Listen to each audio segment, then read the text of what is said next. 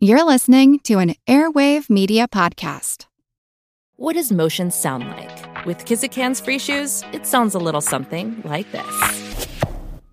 Experience the magic of motion. Get a free pair of socks with your first order at kizik.com/socks. At Evernorth Health Services, we believe costs shouldn't get in the way of life-changing care, and we're doing everything in our power to make it possible. Behavioral health solutions that also keep your projections at their best? It's possible. Pharmacy benefits that benefit your bottom line? It's possible. Complex specialty care that cares about your ROI? It's possible. Because we're already doing it. All while saving businesses billions. That's Wonder made possible. Learn more at evernorth.com/wonder. I am Jesse Mecham, and this is the Earn and Invest podcast.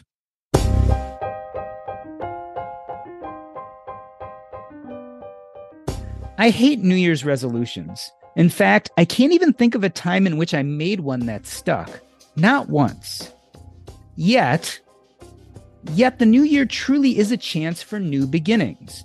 Will this be the year that we get our money in order? Will we retire or take a new job? Will we finally feel like our money is working for us as opposed to us working for it?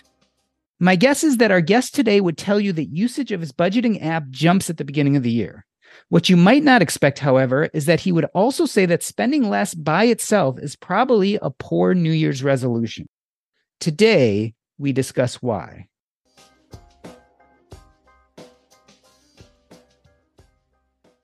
Jesse Mecham is a personal finance expert, speaker, business leader, and the founder of You Need a Budget.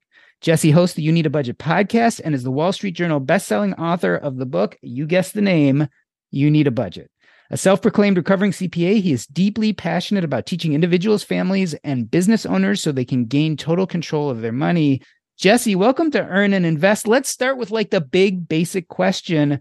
What's your take in general? Are financial New Year's resolutions a good thing in general? Anytime someone is resolved to improve their finances, I would nod up and down. I would say, okay, yeah, this is great. The fact that it rolls around on, December 26th or 8th, where they start to feel that starts to feel a little artificial. But if the resolve is genuine, we've got something we can work with.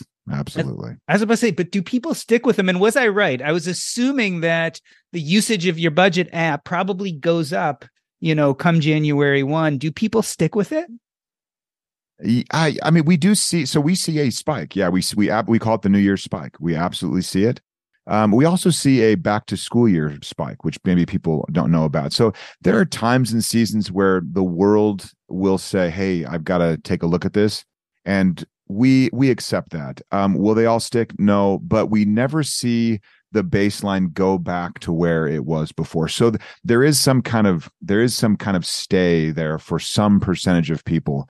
So I like the idea. I'm a goal setter, but I like to set goals when it strikes me, not just because the calendar rolled over. I don't know. I'm splitting hairs here. You could say, hey, what a great time of year to kind of look back, assess, think. I like that.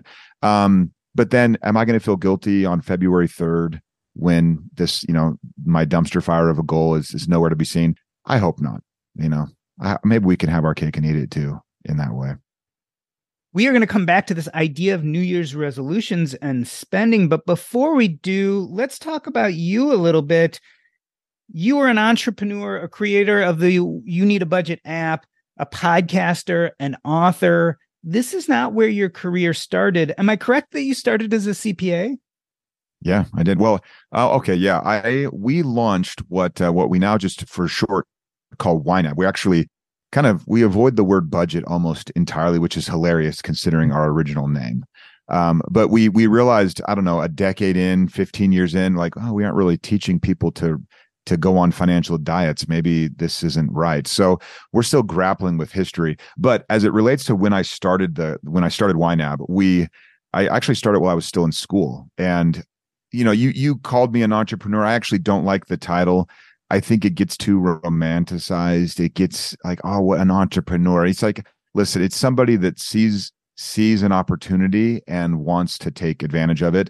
Or mine was even worse. I needed money. My wife and I, we just needed to make ends meet. And I thought this little spreadsheet that I had built, I thought maybe people would buy this online, and this was back when AdSense was 5 cents a click and we could test it and see.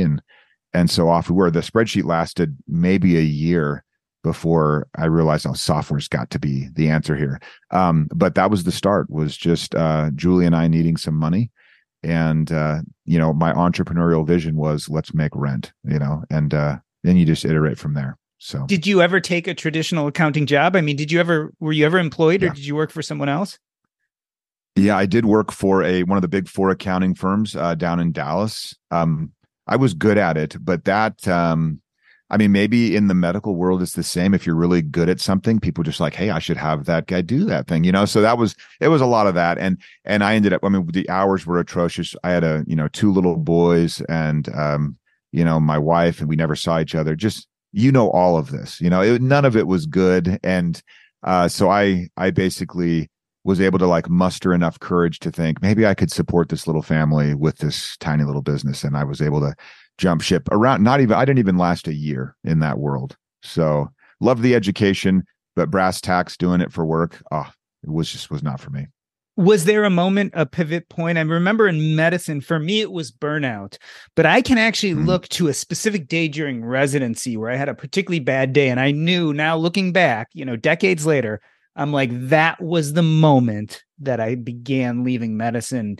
Did you have that moment? I mean, you're only there for a year, but was there something that tipped you over? It's hilarious. It's like you do know about, yes, there absolutely was. There was a very small thing that happened that was so pivotal. We would stay late, obviously. And I was the only one on my team with kids. Everyone else was younger than me and didn't have a lot of like outside obligations. So the idea of like, hey, let's stay till 10 o'clock, that wasn't that big of a deal. For me, I was like, oh man, the kids are in bed. I'm not going to see my wife. But they would always say, well, hey, we're ordering in dinner, as if dinner was like the thing that would, like, I can have dinner at home, like I don't need to do that. And then the bit that really got me, and this sounds so like petty on my part, but I had the idea, like, they're like, order whatever you want, it's on the company's dime. And I'm making 45 grand a year, working 80 hours a week, being billed out at something much larger. The margin was great. And so I thought, I'm going to order a dessert. No one orders dessert, but I'm going to order a dessert with my dinner, and I'll bring it home. And then Julie and I will sit and we'll eat some of PF Chang's Great Wall of Chocolate together. We'll have a little mini date, and it'll be good. Like, it'll be something that I can, hey, at least we've got this, this little moment. And I did that for probably, I don't know, a week and a half or so. Every night I'd order a little dessert. And then I got wind that the partner on the job did not like that I was ordering dessert. And the bit that got me was not that I was spending an extra, $8 or $9 on the job. The bit that really got me was this partner didn't have the guts to like go up to this 20-something-year-old's face and say, don't order dessert on my dime, And I just thought that if I stay here, that is where I land. That is my path. And as trite and petty as I've just laid out that story, that was it. Like, that was the moment where I thought, this is not it. This is not it at all. And it wasn't long after where I just thought, okay, I'll take the leap. I hate to share that story, but your question was so on point, and I'm like, oh yeah, I do have that one thing. So I felt like I had to say it. It's funny, your description of the accounting world. So my mother, basically, my dad died when my mom was about 36, and she happened to be right at the end of her getting her business degree as a CPA, and she went and worked for Deloitte Haskins and Sells. That's what it was called back in the 1980s. Yeah. And you were describing how, like, most of the people you're working with, didn't have kids. Well, my mom had 3 boys, no spouse, and she had started working in her 30s, which for the 1980s, and was a woman, which was a strange thing. Yeah. And I remember her describing those nights where everyone would be going out, and she would struggle, right, with this idea of, do I go home to the kids? I've got a busy life. I got to clean the house. I got to make sure there's food for them, all those kind of things. Oh, my heavens. Yeah. Yeah. So I really connected with that story as you said it. That is not what we are here to talk about today. However, we are talking about this idea of New Year's resolutions. It's kind of funny because you say you struggle with the title, YNAB, you need a budget, but you don't really like the B word anymore, which really comes to my next question. Is spending less money a poor goal? I would have never thought I'd be having this conversation with you, given what you do, but I get the feeling that maybe spending less money isn't everything. Yeah. No, Why? what an awful goal. Like, like we spend so much time and effort and energy to earn that money. Like so much education, stress, giving up family time. All that effort is converted into a dollar. And then now we're just like, all of that, I have to cut it short. All of like I can't enjoy all of it. I have to. And so we're already misunderstanding the point of money. The point of money is to spend it. Whether you save it to spend it later or you save it to give to your kids to spend, it will be spent. So there's that problem that I have with it. And then on top of that, I hate the idea of just less. Like what does that even mean? What do you like? Let's get to specifics. What feelings are you having where you are saying, I need to spend less? What bill did you just open that made you say, I need to spend less? What kind of Christmas did you just have where it's like, I need to spend less? Like what we need to do is orient people to where, I mean, honestly, if I were to say, you were like, hey, Jesse, I want to set a goal to spend less. I'd be like, all right, doc, what if instead we said, what do you want to spend your money on? Tell me what you want. And then let's set a goal with that. Like, let's go to Tahiti or something, then the positive desire to achieve something, to have an experience that you want, it will crowd out the spending that you mean when you say spend less. What people hopefully mean is, I want to waste less. And when waste, we got to be careful there even, because my waste is your treasure. And we have to make sure that people understand when they say waste, what they mean is spending that doesn't line up with what I really want, period. It's just unwanted spending. But wanted spending is like the holy grail. We want as much of that as we possibly can get. Yeah, I love this idea of spending consistent with your values. And in fact, you did a podcast episode on this fairly recently, and you said your money is you. Yeah. What did you mean by that? Well, I kind of do off the cuff podcasts. So sometimes I'll say something, and I always do one take. And sometimes I'll say something and think, oh, did I just step in it? Was that bad? But it's everyone kind of knows, okay, this is Jesse off the cuff. So I get some wide berth there a little. I kind of alluded to it earlier. I mean, we know that energy is neither created nor destroyed, right? So we pour all of this energy into this dollar, and then the dollar is just storing energy. And then you could give it to I don't know, a lawn care company, and they would expend their energy to cut your grass. It's all just being moved from one thing to another. You could pay it to the government in the form of taxes, and then they build a road, and so the energy is now there. But when when I say your money is you, I'm trying to get people to realize that, like, Doc is this person with these values and aspirations. And if we could get more of Doc to be expressed through intentional spending, what a win. And I think fundamentally humans, like, when they're intentional and aware, they're good. They're good. And what would it be like if more of the good of people was being expressed through spending? What would that mean for, and I don't want to make this like anything at all like overly I don't know, aspirational or like altruistic, but pick your passion, whether it's like, I really want to see the environment cleaned up, I really want to see this, I really want to see, whatever thing. Like, I'm not even talking just charities, but just anything at all. Pick like what you're passionate about, and imagine a world where everyone spent more in line with their values. And now ask yourself, would it help that thing I love? Would it help that thing I care about? And you will so often see a pretty direct line from one thing to the other. And so our whole mission is we want to get the world spending in line with their innate goodness. And I guess I'll just go to my grave doing that, Yeah. I love this concept. And I keep on coming back to, I interviewed Ken Honda maybe a year ago, and he has this concept of happy money. And he's like, if you engage intentionally in life and do things that are happy or joyful for you, you are going to make money. And then you need to take that money and joyfully spend it on people and things that are important to you. And what you were saying, in this sense, it's an extension of our values. It is us. Yeah. It's our energy that comes into us, and then we use our energy to go out. I have to say, though, I feel those of us in the personal finance world, we're stuck with an interesting conundrum. Half the people we have to convince to stop spending, and the other half we have to convince to start spending. How do we balance that message? Because yes, you're a guy who has an app, but people come to get financial information. They come to learn about their finances from you.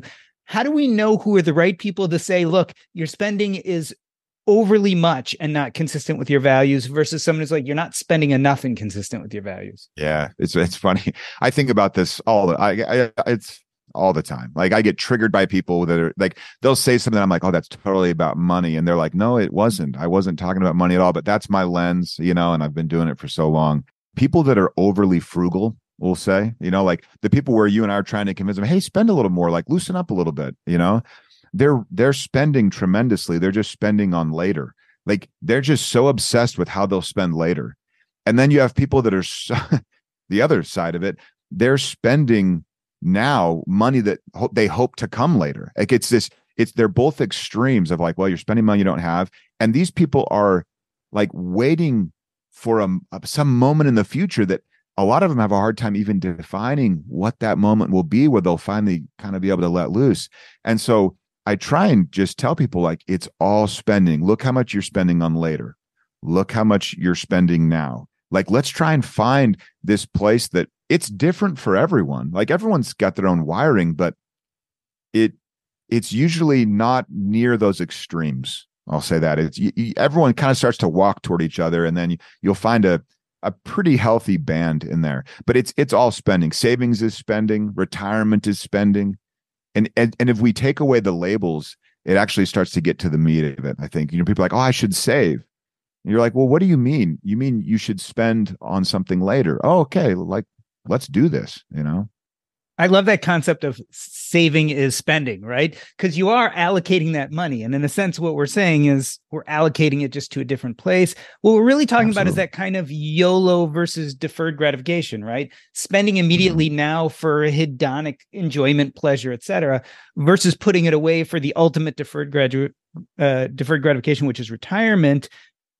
Given this lens, I wonder how you feel about the financial independence movement. So I was an earlier financial independence, retire early person. So I started in this world very much in the deferred gratification place. I have definitely softened over the years. And in fact, I've definitely pushed in the opposite direction. But how has it been for you? Do you think financial independence is like a great thing to strive for, or is it holding us back?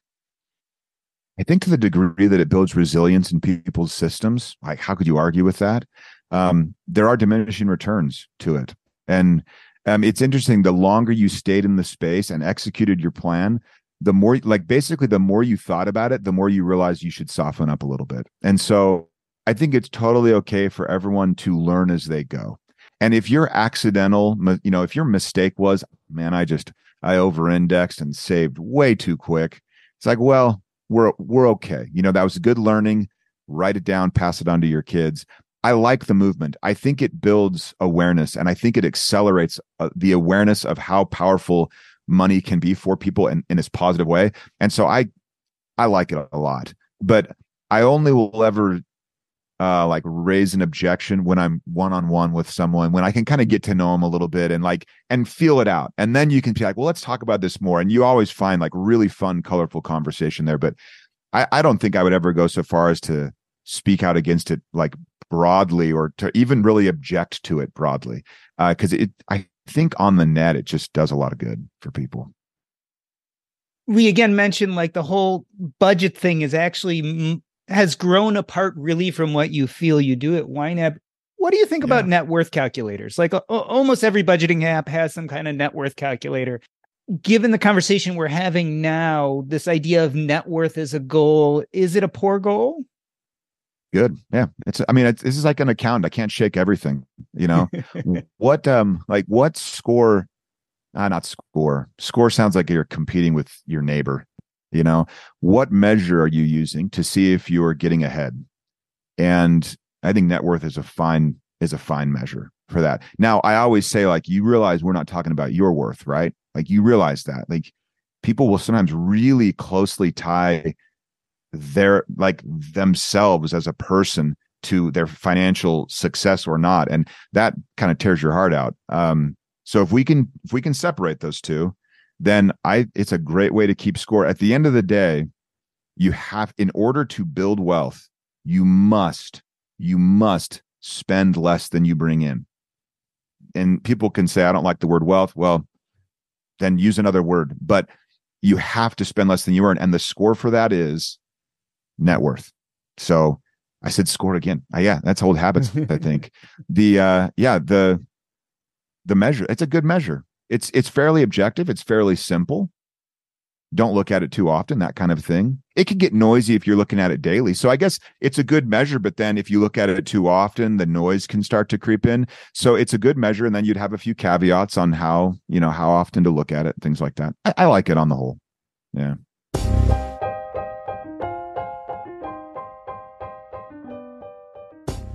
We are talking to Jesse Mecham. He is the creator of YNAB, You Need a Budget, as well as the podcast and the Wall Street Journal best-selling book. And we are talking New Year's resolutions and why savings might not be the best one. We're going to take a short break. I'm Doc G, and this is the Earn and Invest podcast.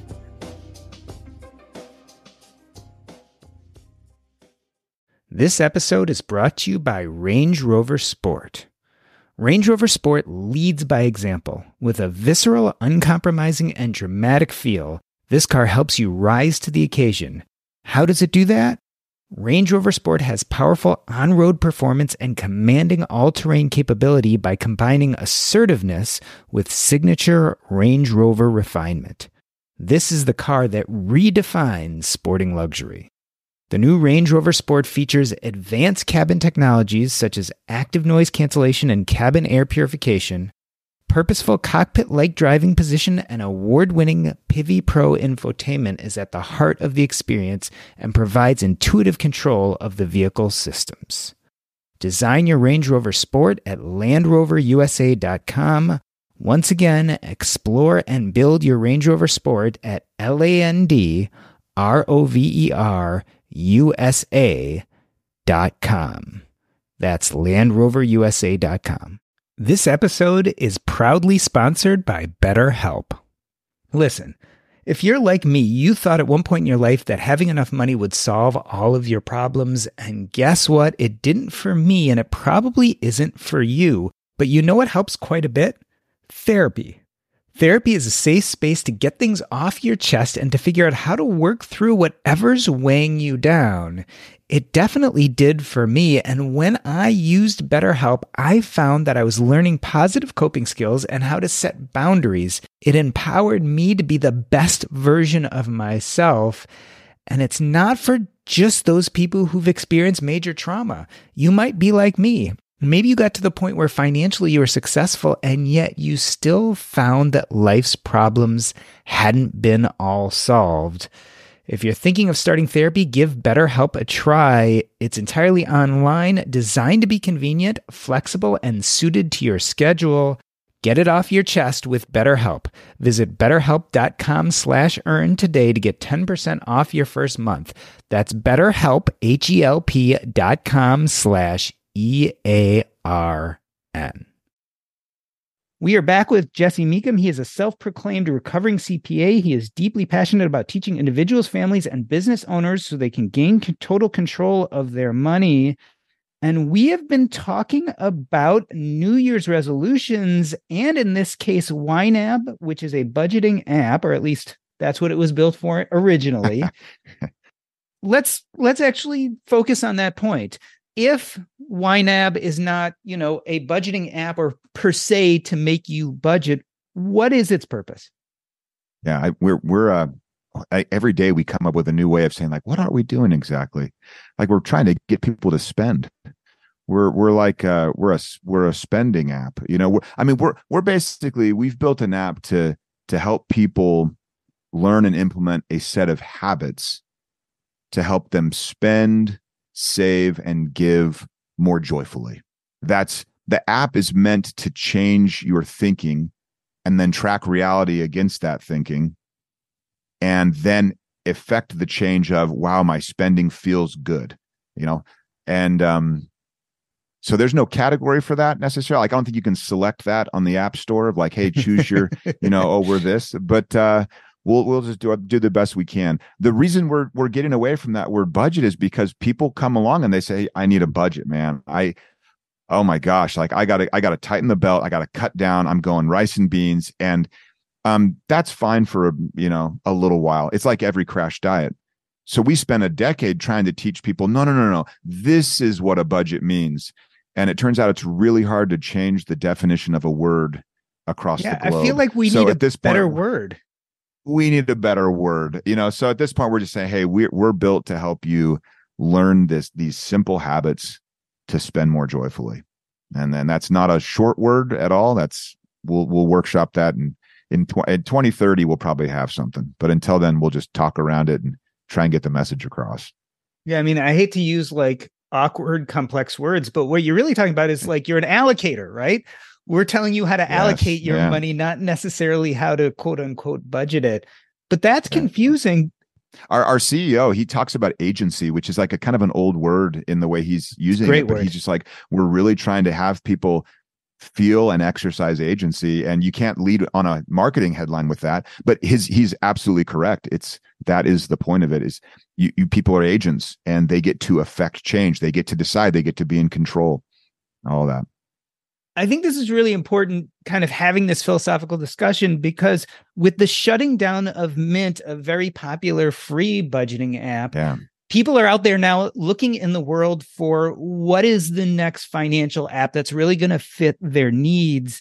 And so I think it's pushing a lot of companies to kind of move past that 1.0 and get towards more of a financial app 2.0.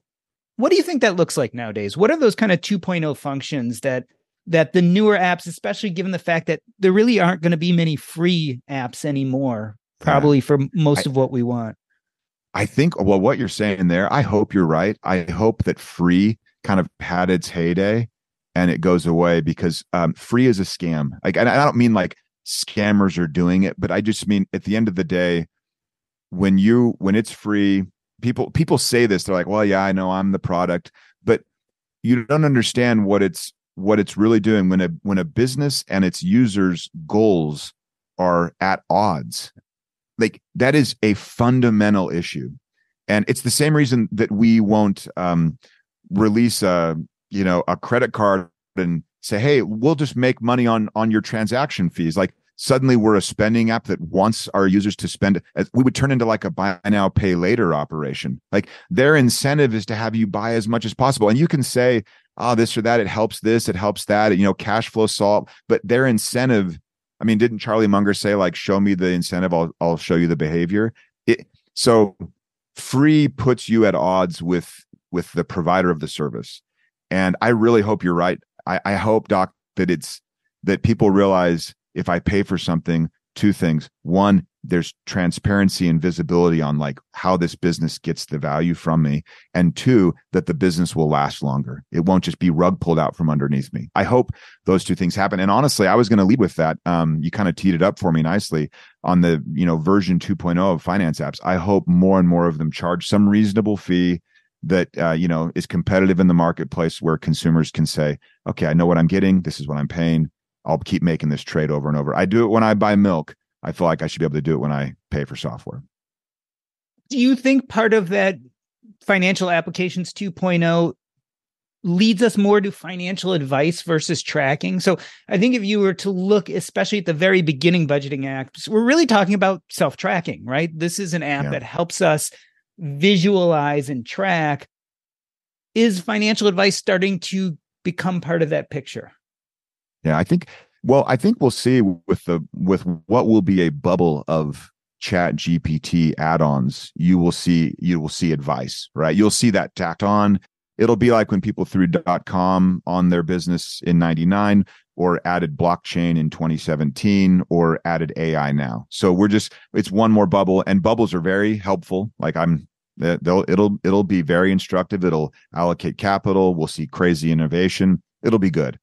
That being said, I think it'll be interesting to see how the advice just gets kind of made into plain vanilla again. Like, that's going to be interesting if I read one blog and then read another blog and read another blog, like it starts to get kind of watered down and less tailored toward the individual. On the tracking front, though, I think what we need and what we've always tried to do, you have to track in order to see how you've done against your intentions.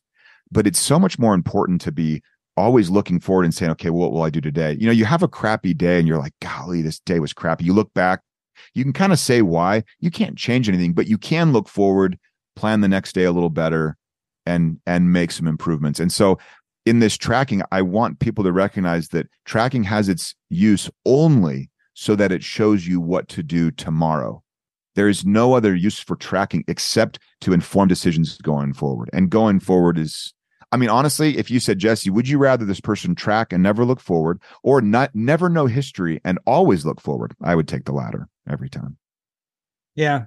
It's interesting. And as these apps get more powerful, and the AI part really is interesting, and I very much connect with what you say. The problem is the advice becomes very generic and homogenized, and it's really hard to tailor it. I guess the AI can interpret the tracking you've done and come up with some ideas and principles, but it can't know what's going on in your life. It can't know who you're supporting. It can't know that your profession is one in which jobs are being cut. It just can't know those things. Yeah.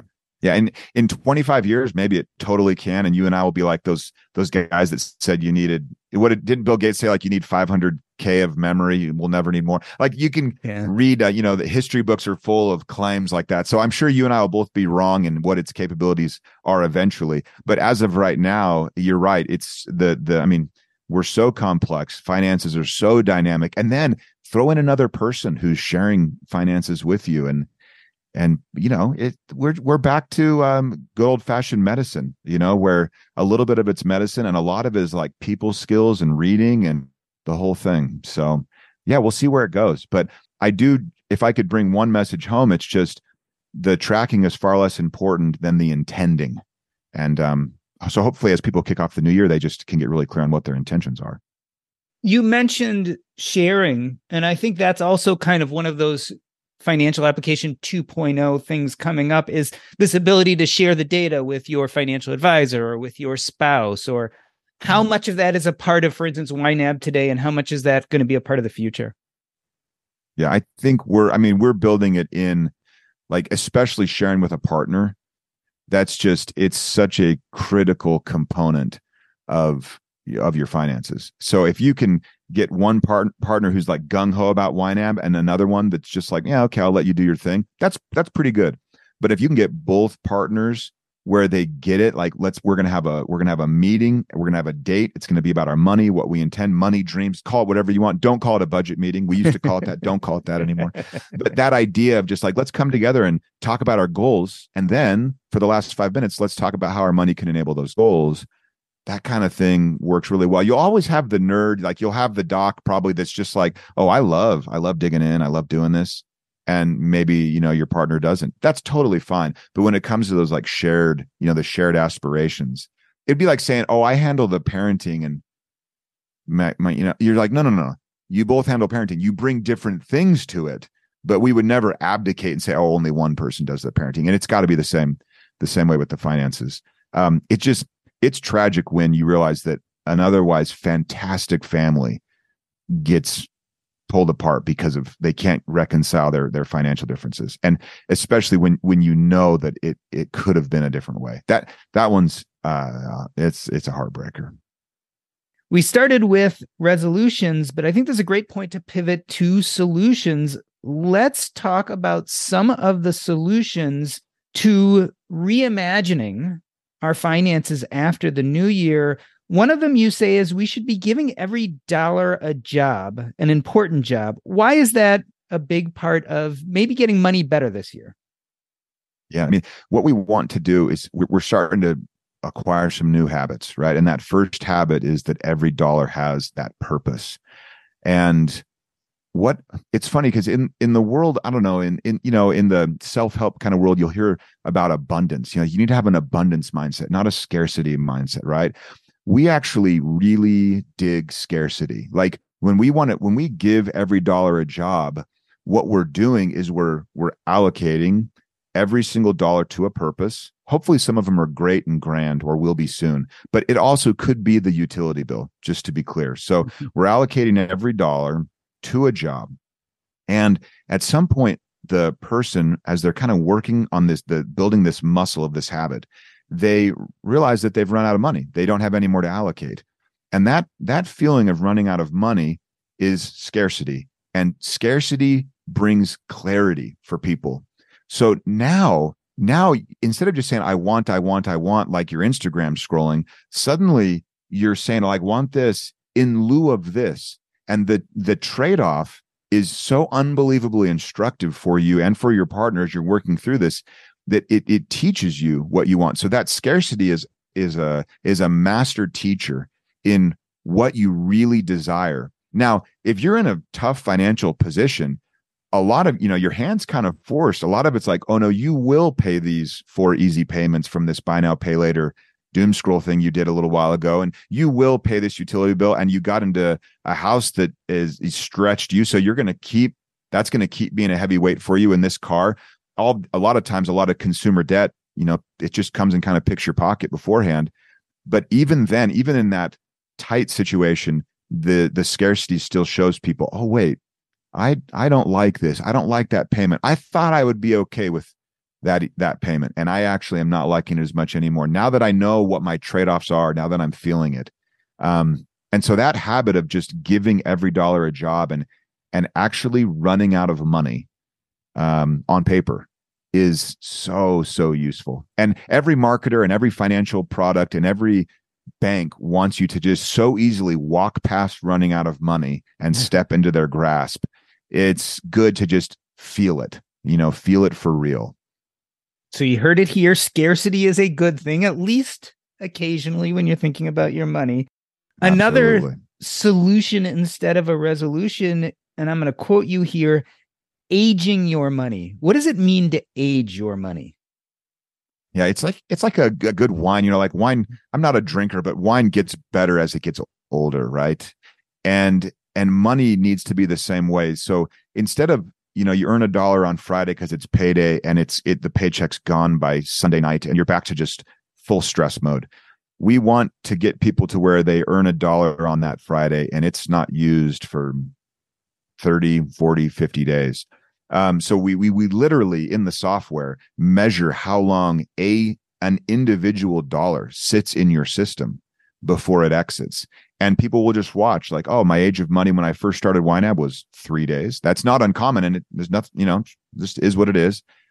We get people like in about 4 months, their age of money sits at around 30, 35 days. So what that means is $1 that they're spending on Starbucks or whatever is they got it 35 days ago. It's so different from how they've been feeling with that paycheck to paycheck grind. So that habit of letting money sit is so powerful. And I don't mean to be crass, but it is a little bit of like giving the middle finger to your money. You're kind of like, I don't need you right now. Like there's something very empowering. I'm just not that into you. Letting it. Yeah. It's just like, I'm not that into you. I can take it or leave it. That kind of thing I quite like. So there's a lot of powerful psychological benefit. We talked about trade-offs being part of that first solution of giving every dollar a job, and feeling those trade-offs helps you improve your decisions. Letting money sit means you get time. And in the finance world, I mean, you know this as well as anyone, options, compounding, time is your best of best friends. And when you're under the gun, and probably heck, as a physician, when you're under the gun, decision quality, it becomes questionable. But when you have a little bit of time, decision quality improves. And so we're getting people where they're operating all the time with some buffer between them and some impending disaster, and decision quality goes up, sleep quality goes up. It's a wonderful solution. And the last solution that I specifically want to talk about that you mentioned is this idea of rolling with the punches. So I'm not going to use the B word, but I'm going to say, isn't part of being like a master allocator that you can be rigid at times? Like I thought rigidity on some level can be good too. Yeah. A strong opinion loosely held, I like more than rigidity. Is a bridge rigid, or is it like, can it handle things, right?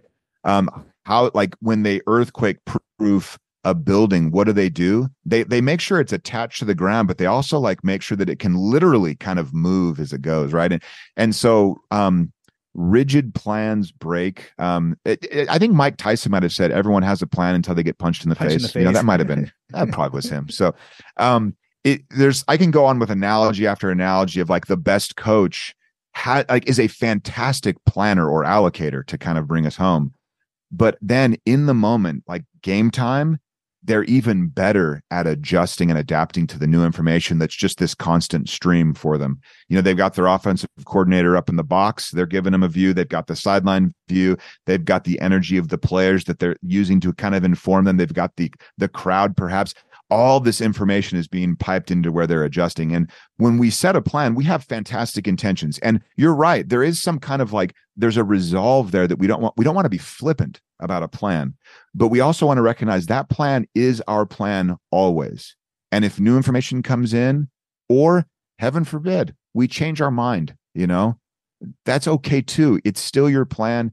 It's still your money. Your money is still you. And so we're allowed to adjust and be flexible. I think if there's one habit that of the 4 that we teach, that one habit, I think, is what gives people the staying power, where they don't throw in the towel, to go back to boxing, where they realize like, oh, I can adjust here and tomorrow will be better. Instead of just saying, this doesn't work. I'm not good at money. That all those lies that they can tell themselves. Well, Jesse, I want to thank you for being on the show today. As I think about our conversation, I really get caught on this idea that maybe the word budget is antiquated. And what we really are doing is learning how to become the best allocators of our money. And when we talk about allocating as opposed to budgeting, what we're really talking about is spending everything. Now, some of that spending can be saving. Some of that can go into investments. Some of that can go into electricity or the house payment or the car payment. And some of that can go to fun right away. But what we're really doing is we're allocating our scarce resources in such a way to best meet our own sense of values and needs. Before I ask you about what is coming up next in your life and where we can find you, the financial app world was rocked by this idea of Mint closing. Tell me what effect you think this is going to have on personal finance in general and the financial application world. I don't think we've solved the problem of, people spend full of guilt and second guessing, and spending causes them stress. All that work, all that energy to convert themselves into that dollar, and then the whole experience afterward is a negative. And we have not solved that problem. So until we as an app ecosystem, or maybe some grand AI, until we solve that, I think we still have work to do. On the Mint specific side, I hope that we can give people that really got a lot of value out of Mint. I hope we and many others that are in the space can give them a soft landing where they can still feel like they're grounded, where they you hate to have someone really rely on something, free or not, like really find value in it and then to have it be gone. And it's the state of, a competitive marketplace that gives us all these wonderful things too. We're enjoying this podcast with a competitively made mic over a competitive company called Zoom, and it's a good thing, but it's still in the moment on those local levels. It's hard for people. And so I hope we can give them a place to land where they feel like, okay, I've got my footing again. I can spend confidently, maybe even joyfully. So what is coming up next in the YNAB world? I'm no longer CEO. I mentioned we have a CEO as of almost 3 years ago. And so for me personally, it is absolutely fantastic. I don't have any direct reports, but I still get loads of interaction with the team. I get to work on projects. It feels very fun. I'm working on a new small book that I'm very excited about, and have nothing else to say on it, but just that I'm excited. And then YNAB, we're trying to figure out what large language models may do for us in our little space. And that's been a fun thing to see. And then, there's just so much work still to be done. So a lot of times people will say, like, what are you working on next? And I say, oh, we're standing in the trench and we are just digging. Like, there is so much work to be done right where we are. And you almost have to coach the team, like, don't look up. Like, we are in our spot. This is where we do really well. This is where I feel like we can have some good in the world. But besides my tiny little book that I'm personally working on, the team is just digging the trench, and hopefully having fun along the way. Hopefully, working at YNAB is blessing their families in all of those positive ways. And I could go for decades more just knowing that's happening. And if people have interest in either learning more about you or reaching out, what is the best way for them to reach you? I am not on any socials, so you could email me directly, jesse@ynab.com, and I will respond. But you won't find me. I have an old Twitter handle, but it's dusty. I have to say, I went for researching you for this show. I did check out your Twitter handle, and I kind of stopped when I realized the last tweet was from 2016. So yeah. So it's been a good move on my part. So yeah, feel free to, people can email me directly. And if they want to know more about YNAB, it's ynab.com. And check it out. See if we've got something that's of interest to you. Jesse Mecham, thank you so much for coming on Earn and Invest today. Thank you very much. That's a wrap.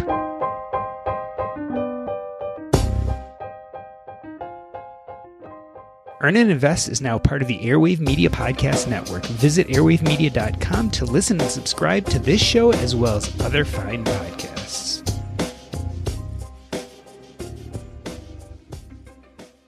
Is budgeting a bad word? I've really thought about this since first my episode with Val from Monarch Money and now Jesse Mecham from YNAB. These were traditionally called budgeting apps, and yet both were telling me that over time this idea of budgeting itself really isn't how they want to be identified or branded. And it made me think a lot about how maybe we've changed in personal finance, in financial independence.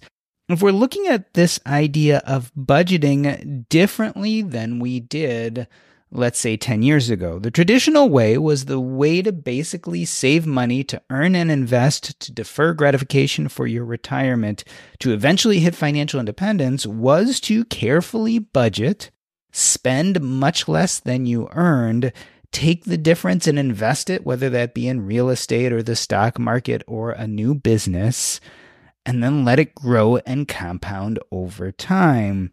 As you all know, I think we've evolved over the last few years, and we've realized that while saving money and getting to financial independence and having a great retirement are all laudable goals, we shouldn't do that at the cost of not living well today.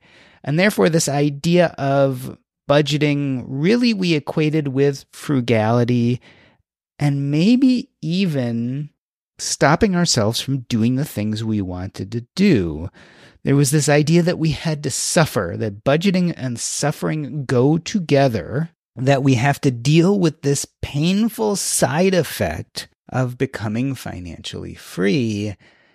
And because I think society has evolved, because of those of us in personal finance have evolved, I think our beliefs about budgeting have also evolved. The idea is now that maybe we can enjoy today as well as enjoy tomorrow. So budgeting is not keeping us from spending money on what we want. Budgeting is planning so we can get the most value out of each of these dollars. Which is funny again, because when we look at the world of things like financial apps, when a lot of these financial apps started, it was very popular to talk about budgeting, and only I think in the last few years have we started to frown upon the idea.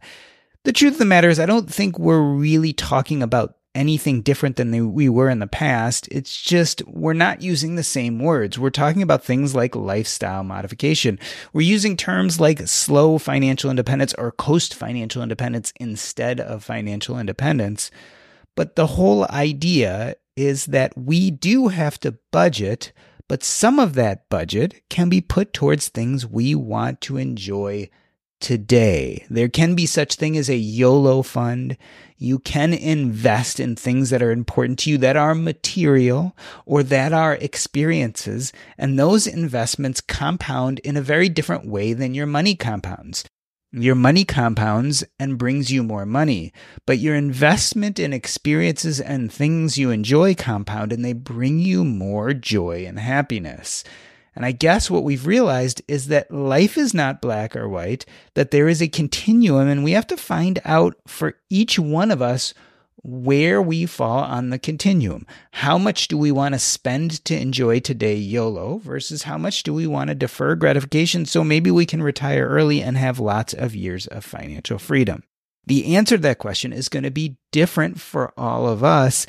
And yet, clearly, the way forward is to learn how and where you are spending your money, which brings us back to these financial apps. You see, I started calling them financial apps and not budgeting apps because the truth of the matter is what they are is they're planning our finances for the future. How do we plan for the future? Well, we look back, we see what we were spending our money on, and then we adjust accordingly for the future. We then allocate that money to best enjoy our values as well as plan for the future and eventually, hopefully one day, retire, at least if we don't love our jobs, and start doing something we love more. And so the vocabulary has changed. And because the vocabulary has changed, I think these financial apps are changing. The age of mint is over. And when you go out there, especially if you're going to pay for a financial app, you should expect more out of it. It should help you allocate your spending, not only to help you best meet your needs, but also reflect your values.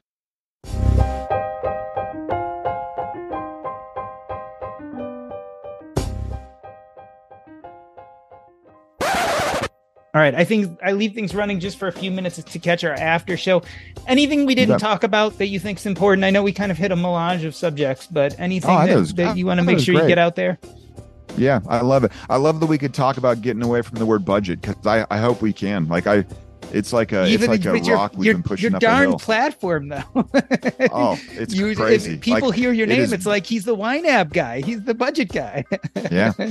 So we'll see if we can pull off the ultimate messaging switch over some period of time. We'll see how it goes. Well, I will tell you. So the product and the brand are enough known that I don't even know if everyone knows that YNAB means you need a budget. Like I've heard out in the world that people say YNAB enough that they don't actually, it's almost gotten, I believe, a life of its own.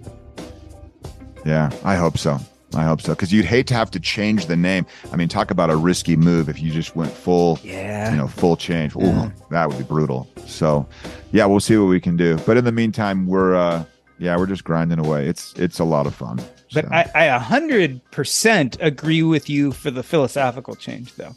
I mean, I think what's become very utterly clear over the last few years with COVID, with the Great Recession, all that kind of stuff is like, yes. Like this idea of a budget is really antiquated because it really does take away the whole purpose of it. Very much what you said is this whole idea. We're really kind of taking our energy and using it in different ways to serve us. And there's nothing. It's that feeling like of scarcity. Like scarcity can be good and bad, right? Yes, but when it comes to that piece, it almost feels too scarce. Yeah, I agree. So do you practice medicine at all anymore? Or you're completely... So my general story is I was a full practicing doctor, owned my own practice, got burned out, learned about financial independence, the FIRE movement, realized I had enough money and pretty much slowly subtracted all those parts of my work life I didn't like out till the one thing that was left is I do hospice and palliative care. So I still practice hospice medicine for about 10, 15 hours a week. I'm a contracted medical director for a hospice. Most of it's meetings, but it's supporting the people who are out there doing the really hard work. So I like that.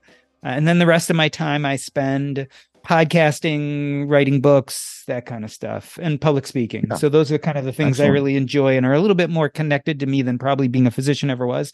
Although, I also connected to another thing you said that I really connected to that I didn't talk about at the moment is you were talking about being an accountant and being good at it. And that was one of those big struggles for me is I was a really good physician, but it wasn't filling me up. Like it wasn't making me happy, but I was very good at it. And it was really hard to leave a profession that I felt like, oh, this is, in fact, I often tell people it's probably the thing I'm best at, but it doesn't bring me the most joy.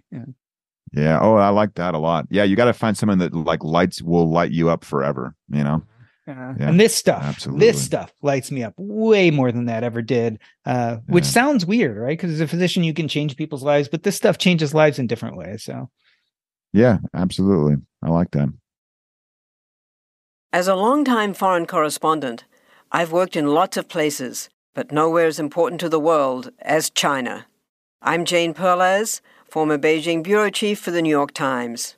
Join me on my new podcast, Face Off, U.S. versus China, where I'll take you behind the scenes in the tumultuous U.S.-China relationship. Find Face Off wherever you get your podcasts. Want to learn how you can make smarter decisions with your money? Well, I've got the podcast for you. I'm Sean Piles, and I host NerdWallet's Smart Money Podcast. Our show features our team of nerds, personal finance experts in credit cards, banking, investing, and more. And they'll help you make the most of your money while cutting through the clutter and misinformation in today's world of personal finance. You'll get clarity on strategies to help you build your wealth, invest wisely, shop for financial products, and plan for major life events. Listen to NerdWallet's Smart Money Podcast wherever you get your podcasts.